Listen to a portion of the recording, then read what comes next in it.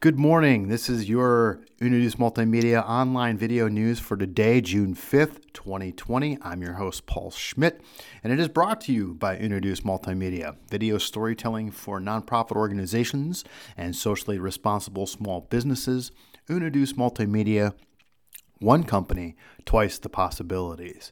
Well, the New York Times is looking at remote video production and how it's trying to keep the quality while dealing with a variety of media sources.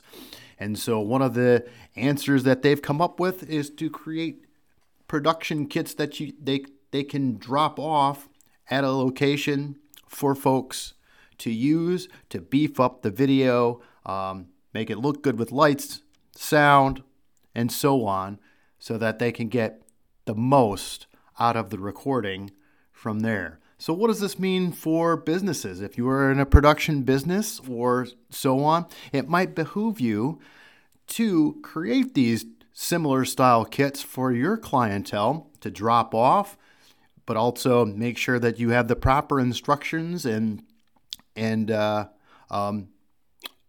advice on how to use it appropriately for the subject so that you can get the best out of mobile video, desktop, laptop video, and so on. So this might be a situation for production companies, television ad companies, so on, to get the most out of what people can do from a remote situation. So look at that to be more of the case going forward. That is something that I am looking at for my organization, my company, Introduce Multimedia, and therefore that leads us to the end of this podcast. And if you have any questions about online video, don't forget to drop us a line. We'll see you next time.